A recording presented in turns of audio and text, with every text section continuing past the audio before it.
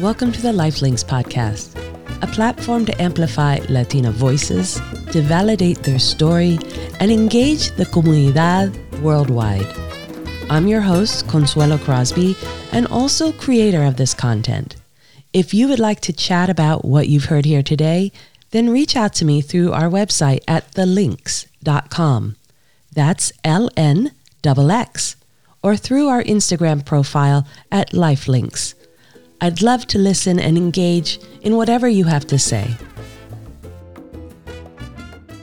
Hola, chicas. Welcome to episode 68 of the Lifelinks podcast. I'm Consuelo Crosby, your host, bringing you the journeys of Latinas who have lived the first-gen vida, the difficult birthright that brings a lot of struggle, but ultimately hilarity and success.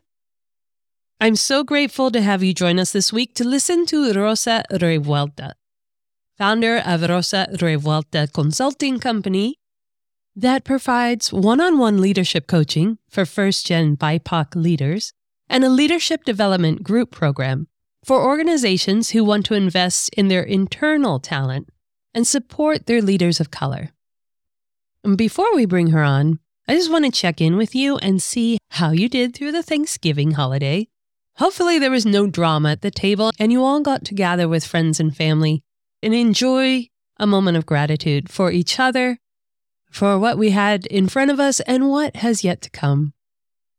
If you're watching our social media, you'll see that I was in the South. Virginia, Tennessee, North Carolina, almost Kentucky, reveling in the civil ceremony wedding of my daughter. Did you like my blue velvet suit? Oh yeah, I tell you, it's starting to all come to the surface. And that car, oh my Lord. Okay, you can still see it on my personal Instagram profile at Consuelo ends in O. I'm sure you appreciate where that came from. And as we round out the end of the year, Rosa is going to lead us on a path towards ourselves. For once, as she describes it, for once it is about us. And I'm really excited to put this in place today, consider it through the end of the year, and start next year with the mindset that for the first time, let's choose ourselves. And with that, welcome, Rosa. So happy and grateful to have you here on this episode. Well, thank you so much for having me. I'm really excited to be here with you.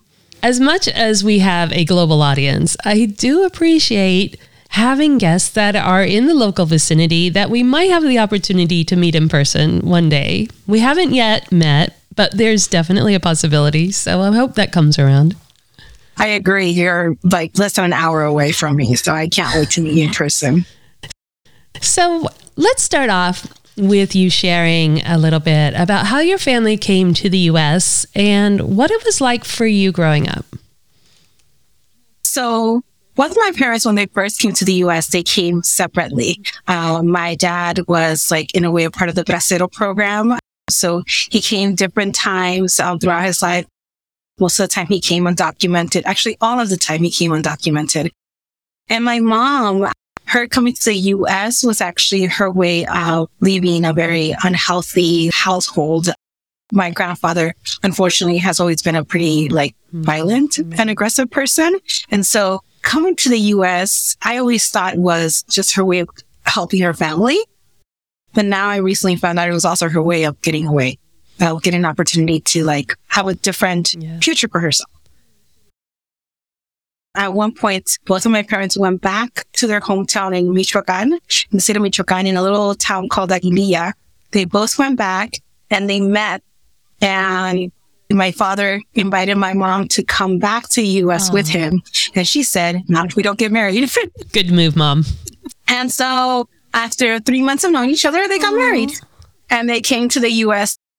Both came at that point undocumented and just wanting to have an opportunity and a better life. I am the oldest of 5, so I was born in California. So was my sister right after. And then they went back to Mexico. Oh. We lived there for a few years. So my age 1 to 5, I lived in Mexico. Oh. 2 siblings were born in Mexico, and then we came back to the U.S. And then my little brother was born here. So that's how we ended up finally, when I was 5, settling and staying in California. And mostly because my parents really have this desire for us to have an education. And they wanted me and the rest of my siblings to have an opportunity to have a permanent place to learn. And they decided they wanted to be in the U.S. Okay. So it's back and forth and back and forth. That makes for an interesting family dynamic. Do you ever talk about it within your siblings about if it affects a cultural identity or not? You know, we haven't really talked about it. When I was in college, I did this project called Historia de mi Madre, where I interviewed a few mothers, actually 2 mothers, where they talked around the kitchen table about their experience of migration. Because if we look at migration stories throughout history, we mostly hear men's stories of migration. We don't always hear our mothers or women's stories. And that was really the first time we had really heard most of her story. The thing that we talked about in terms of my mother's story and the impact on us has been how we wouldn't have the lives that we have now if they hadn't taken that risk. We would be completely different people. We'd have completely different lives. They come from a super small town in Mexico, with very little access to a lot of things. And now with a lot of violence, because of the cartels, we know we would have completely different lives if they hadn't made the decision to come to the U.S. It is a greatly understated courage and bravery, the immigrant story. It's not a joyride. It's not taking advantage of anything. And when you position it to other people, you leave everything you know behind, including your family and friends and home and even careers, to come and start over in a place you don't know, in a language you don't know, in a system you can't immediately understand. It's powerful. It takes a certain person to make that journey. I think we sometimes forget the bravery that it takes, the risk that it takes, the just having to do it scared, because I know that it wasn't an easy decision for them to make. I mean, for them, they never left their hometown, let alone crossed to a whole other country. And not knowing what was going to be on the other side, or not always having somebody there. Thankfully, both of my parents had somebody that they knew in the U.S., but still they had to navigate these new systems. Just they didn't know the language. They didn't always know all the laws. They didn't always know what kind of services were available to them, what kind of support there was. They really had to rely on the support of other individuals who had also migrated to the U.S. to help them navigate these systems when they first came. And the last time, they're coming with 5 children. And they didn't have any childcare for us. So what they did is they looked for jobs where one could take the day shift and one could take the night shift. So my mom took all the night shifts so she could stay with us during the day, and my dad worked during the day. So my mom, I have to give it up to her, because I don't know how she did it. She's definitely somebody who sacrificed so much in her life, especially for her children. She would work at night and then sleep very little. I don't even think during those years that she got 8 hours of sleep at any given time. Wow. I find that love, it's not universal. We know this. It's not a blanket statement. But the Latina families and culture are so dedicated to children, unless the personality is not. But I think the culture in and of itself is so dedicated. They sacrifice so much for the well-being of the children. I recently learned my mom didn't have an opportunity to get an education, and I thought it was just because she lived at a ranch. But it was actually because my grandfather believes that women shouldn't have an education. Oh, gosh. And so he didn't allow her to get an education. And so she didn't have that opportunity. And she told me the story of how she had to go into town because she had to have surgery. She broke her leg or something like that. And so she had to have surgery and stay in the hospital for a while. She actually would sneak out with a friend from the hospital to go to school. Oh, my gosh. That's what she did. That's she was breaking all the rules to go to school. Oh, my gosh. now at this age, like I'm learning why they were so adamant that we had to have an education. Like they wanted us to get as much education as we wanted to get, more than they ever had. Education was first. Like my mom did not make us do chores. We did have chores and things that we did in the house, but education came first. Like your homework comes first and going to school comes first. And that was pushed on us like throughout my whole like childhood. So I would say like that had such a big impact on me because I did like know that college was not a option. It was an expectation. Like it was expected. Oh, okay. Okay. So both personally, because your parents saw the detriment in not having access to the education, but also culturally, because they want to encourage the children to actually be successful here, make that risk worthwhile. Yeah. And you are very highly educated. I have a bachelor's in social work. Like I did that because I knew I wanted to work with people and help people. And then I got my master's in Mexican American Studies, like Chicano Studies. I actually was going to get a master's in social work. It wasn't filling me and my heart and my desire. So I went to this program instead, the Mexican American Studies at San Jose State. And I loved it. Like it connected me so much more to my community and more to the reality of what happens to all of us. I've worked in nonprofit for most of my career, so I ended up getting a second master's in nonprofit administration just because I realized I wasn't advancing at the level that I wanted to, that I felt I should be. And I thought getting a master's in nonprofit administration would help me be able to just like level up a little bit, be able to have access potentially to show that I was leadership potential. So it's a mix on the education at this point where you're doing it first out of, yes, I'm going to college. It's expected I go to college. And then bringing your own personal passion into it, making that decision for Chicano studies. And that is valuable. That is what's necessary to understand the heritage, because you're right. It's myopic when we're being raised in it, but we don't even understand why our parents are doing what their parents are doing. Because we don't know where it comes from. We're not being raised in the culture of which it comes from. It's so out of context. And then another master's to feel that you can present yourself as potential for your career advancement.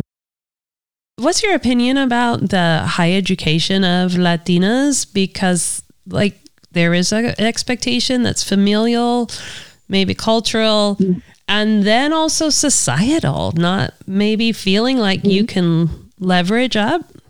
What do you think? I definitely think it's a combination of everything that you're mentioning. We've seen how much our parents have struggled.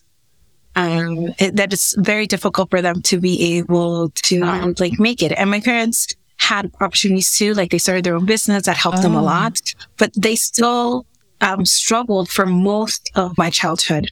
And we saw people in our communities struggle. And so, especially like as la hija mayor, like the eldest daughter, there's this expectation and this pressure that's put on us to like do better. Like, because, you know, our families have taken these risks. Our parents took these risks to be able to come to US for us to have better opportunities. And so we need to take advantage of them. It's expected that we're going to take advantage of it. And I think it's like a mix. I don't know what other example to give. You know, it provides us with this drive and this motivation to do more. It is something that we also, in a way, like have control over how much education we have. But I'd say at the core of it is just having that support from our parents to do it, and also that drive, that push, because we have to do it because they've sacrificed so much. If we don't, like, in a way, that's where the pressure comes in. They did all of this for what if we don't do it? That is both a very honorable and respectful experience. As you say, it's the daughters, because the men are free to do what they want and encouraged to make money. In my opinion, I really find that the women, the daughters, carry the burden of carrying the culture, of being ally and advocate for the parents and for honoring and respecting that journey that they did. And then it's our turn. After all those things are met, then it's about us. But it may never happen at the same time. I think that is, again, especially a first gen, that is a tough identity option. Like, who do you choose? Do I do what I want or do I do what they need? That's tricky. Yeah, I think that's so real. That's definitely my experience. And I know the experience of a lot of other first gen that I know. So when you say your parents had their own business, did you work in the business as a child? My first job was not at my parents' restaurant, but I worked at my parents had a restaurant here in the Bay Area for 24 years. I would say I did every job at the restaurant, from the bus person, waitress for a long time. I worked in the kitchen. I washed dishes. I did accounting stuff. I did books. I did everything. And since I was, I would say 11 until the day that they closed in 2019. Wow. So for those 24 years. Wow. And all this time while you're being very successful at school in order to get so highly educated. That is taking on a lot, especially as an 11-year-old on app. That's congratulations for even surviving it, but really being so successful with it. Do you think that your time helping your parents gave you that leadership skill to begin with that you were after in your master's? I definitely believe that had a lot to do with it. The first thing I would say, I have really good customer service skills because I've been providing customer service for a long time. I learned how to regulate my emotions when working with people, working at the restaurant.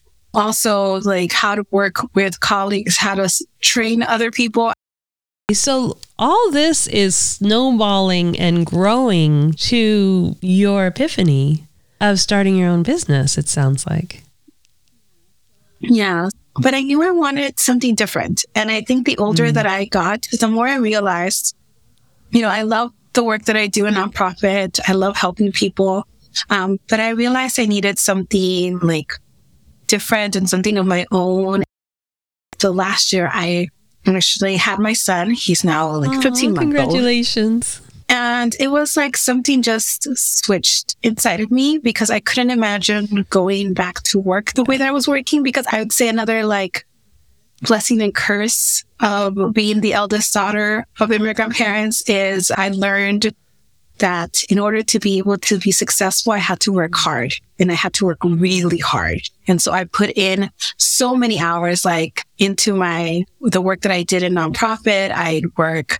There was a point in one job, I was starting at 8 and I was coming home at 10 o'clock at night. No. Like I was just working so much. And even when I tried to have healthier habits, like it still was not that healthy. Like I was still, especially during the pandemic, I was still working. I had nothing else to do. So I would work a lot of hours, part because I love what I did. But also just, I grew up like you have to, in order to prove yourself in the workplace, I had to work really hard. Congratulations with that. Starting your own business and carrying it on is epic. What is the focus of your business? My focus is on increasing the number of BIPOC leaders. And my goal is to help them be powerful and widely successful.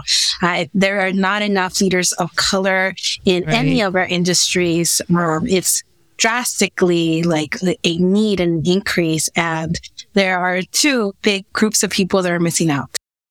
Our communities of color are missing out on the opportunity of being in leadership roles. And all of these companies and organizations are missing out on this talent.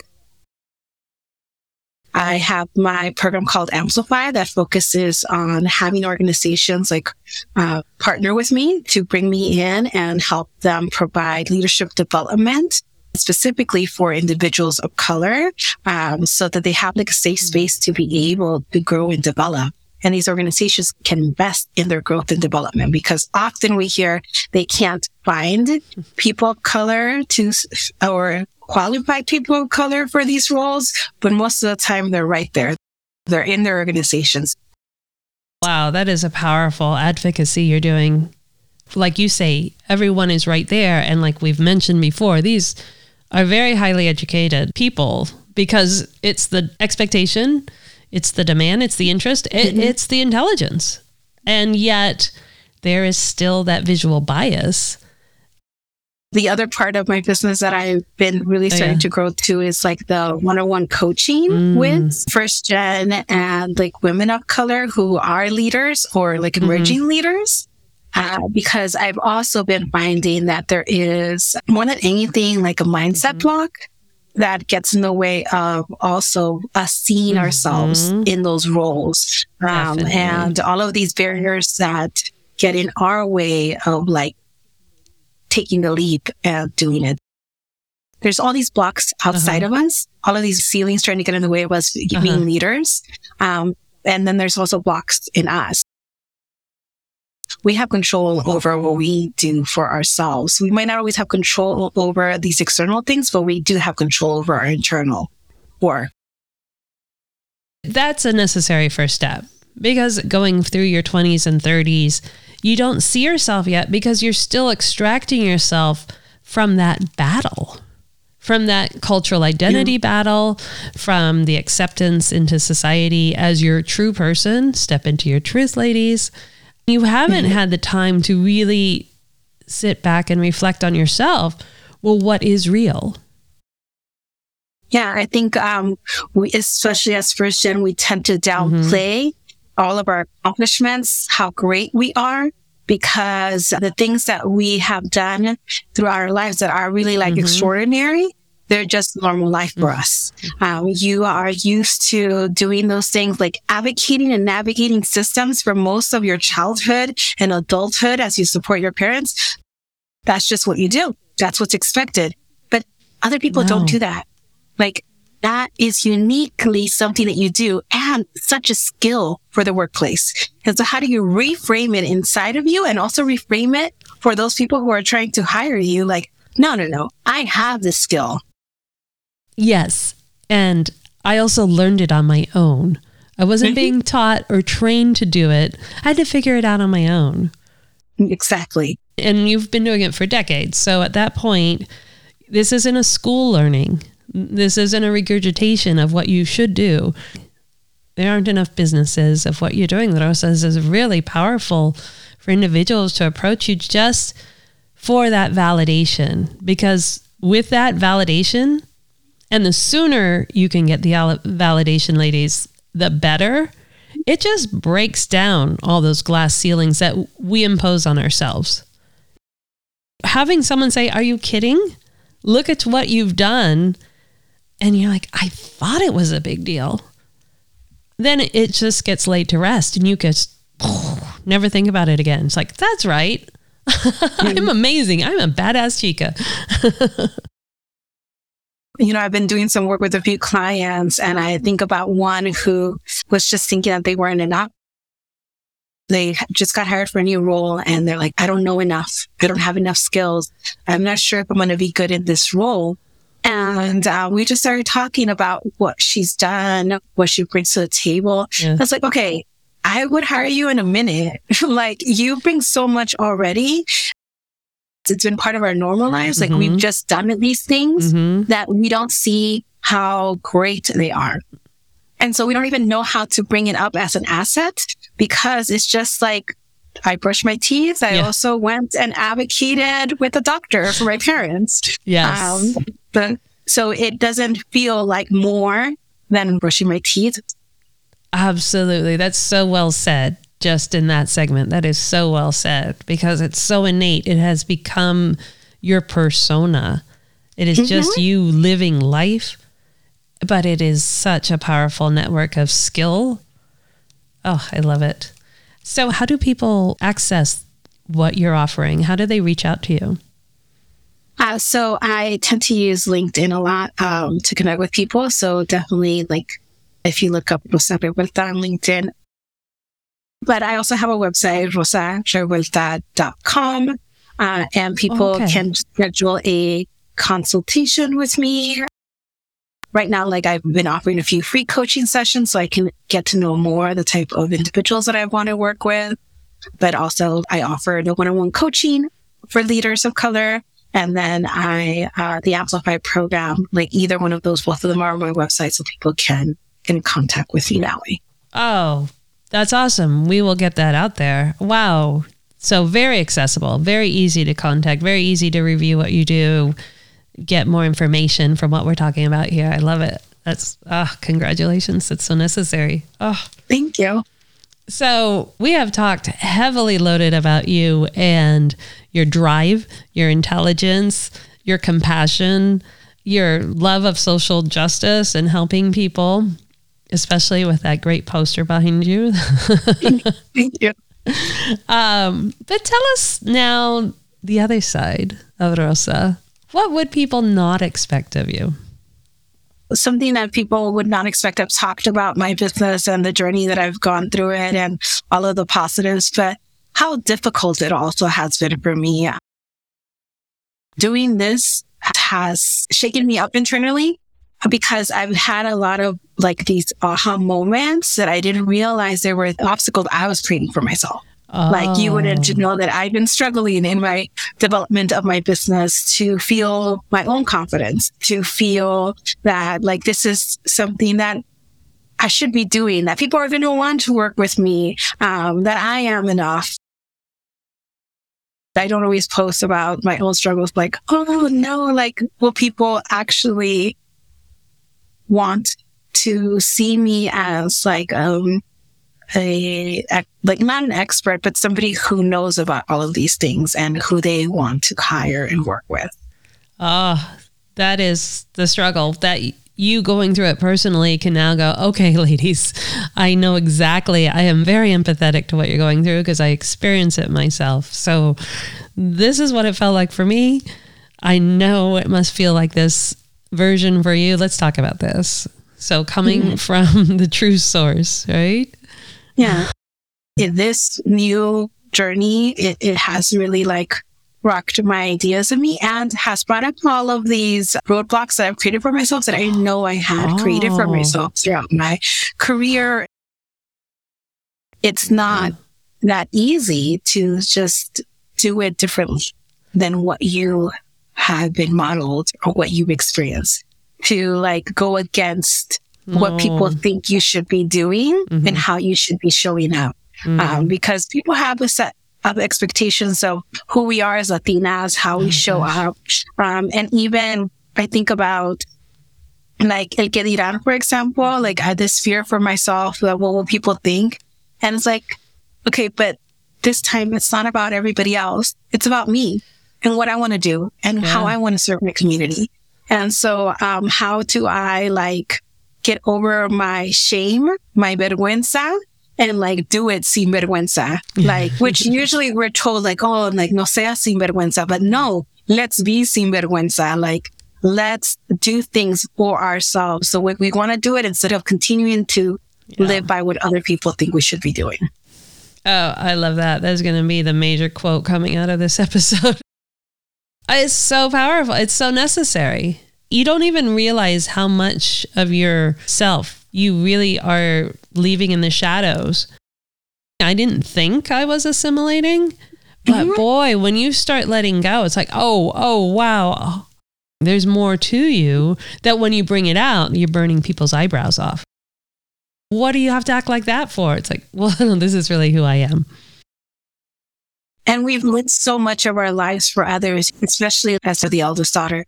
We've lived all of our lives for other people. We have helped other people.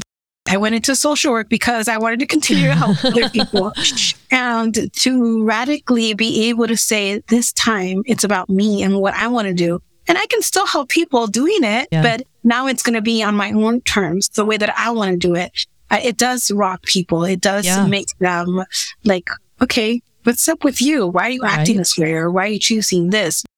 But for the first time, like no matter what we end up doing, let's choose ourselves. Let's choose to love ourselves fully. Yeah, put ourselves first and what life we really want when we do that. when you reach that moment of it is about me and this is the life I want, does that help define how much energy was going out to people in our mode of trying to help others and not coming back in? I think I've had this epiphany lately, like that, yes, I shouldn't expect that people should help me, but I also shouldn't expect from myself that I'm just going to help everybody with nothing in return. We deserve to have our cups filled as well. And for so many years, we've kept emptying it. Yeah. Let's refill it because we deserve to also be helped. We deserve to be supported. I think one of the things that develops because we're of the eldest daughters, and we are taking care of our siblings, we've taken care of our parents, is this hyper independence. Absolutely. I love that term, hyper independence. That is so on point. And then with that comes the struggle to trust. And it's so hard for us to even accept help. But one of my friends, Boli, she is so great. I love the way that she thinks because she was like, well, why don't we reframe it around how good it feels to help other people? And why don't we let other people have that good feeling of helping us? What would you tell the younger generation, the next generation? How do you create that community? I think that the first step is always awareness. We don't even always realize that sometimes we might not even be living the life that we want to live, that we've been living the life for someone else. We've been living the life because of what's expected of us. I'm also big on representation matters, so we don't always have access to seeing that there's other opportunities or other ways of living than what we've been exposed to. One activity that I sometimes have clients do is like, okay, I want you to like really think back. You have that inner voice, that inner critic, and it sounds like you. It has your voice, but whose voice is it really? Because often it's not us. Like it's things we've heard in like growing up, maybe from our parents or from other people. We might have workplace trauma, and it's things we've heard from like unhealthy and toxic leaderships or coworkers. So those are the origins of that inner critic. So figure out whose voice it really is, because most often, like, you can be kind to yourself. You just have this voice from before who's telling you. Yes. Oh, you have such powerful statements. As part of that representation, do you bring that culture out into your workplace, into society, so, unashamedly, like you say? I always unintentionally seeked out people who look like me. And so even like when I talk about representation matter, I always think about like people who are just one step ahead of you. So most of the people that I connected with were around the same step as me. Like I always look for that person 1 or 5 steps ahead of me. And that was a little harder to find. But throughout my career, my culture, my customs, mis costumbres have always been right next to me. I bring them with me, and they've always been a part of how I show up at work.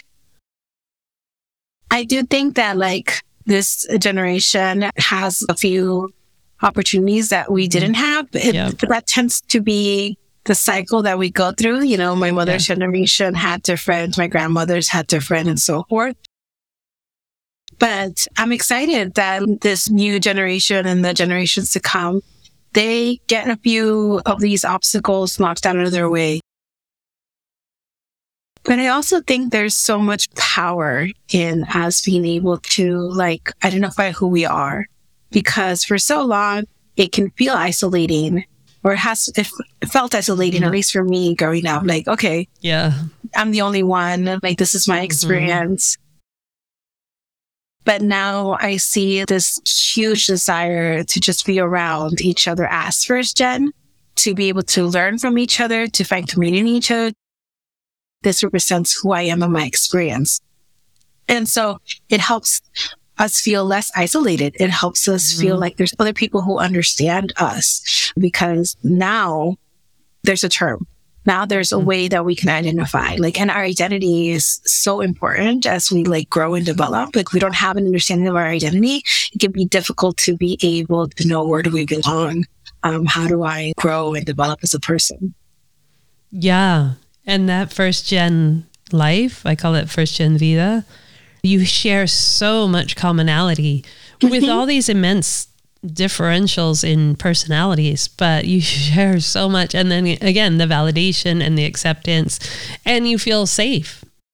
I can bring this up and I will be understood because everyone's going to experience it. It's so interesting to me, like how that happens, because I can talk to somebody who grew up in a different generation than me, but who's first gen, who grew up in a whole completely different other part of the country, but is first gen. And we can connect as people around similar stories and experiences. This whole experience for me is exactly what you are creating as a business.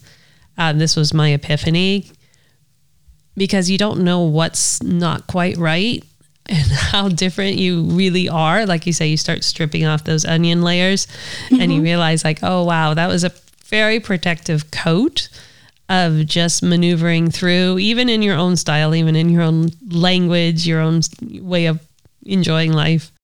But getting to that point of knowing that, okay, I am a fish out of water.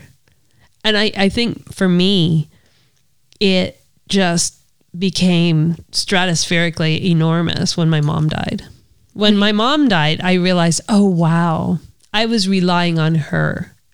I was relying on her and her group of friends to feel part of the community. And without realizing it, I thought I was doing a great job on my own. When she passed, it's like, oh, it was like fish out of the water. And doing this podcast has become finding my ocean. Mm. And in this podcast with these beautiful women and what we talk about, this is my ocean and I feel totally at home. It's like, oh, I want that for everyone, every Latina out there that feels that isolation, that disconnect, that we create that community through here. Not stopping here, but learning of all the other women out there that are embracing, arms wide open. Yes, come here. Let's be part of this. Let's do these amazing things together. I think we're onto something. I think so too. And we need it. Like, yes, because no one's been looking out for us. Yeah. And what you feel is something I know a lot of other Latinas, a lot of other people in our community feel, because when our families come to the U.S., we do lose community, even if we had some here.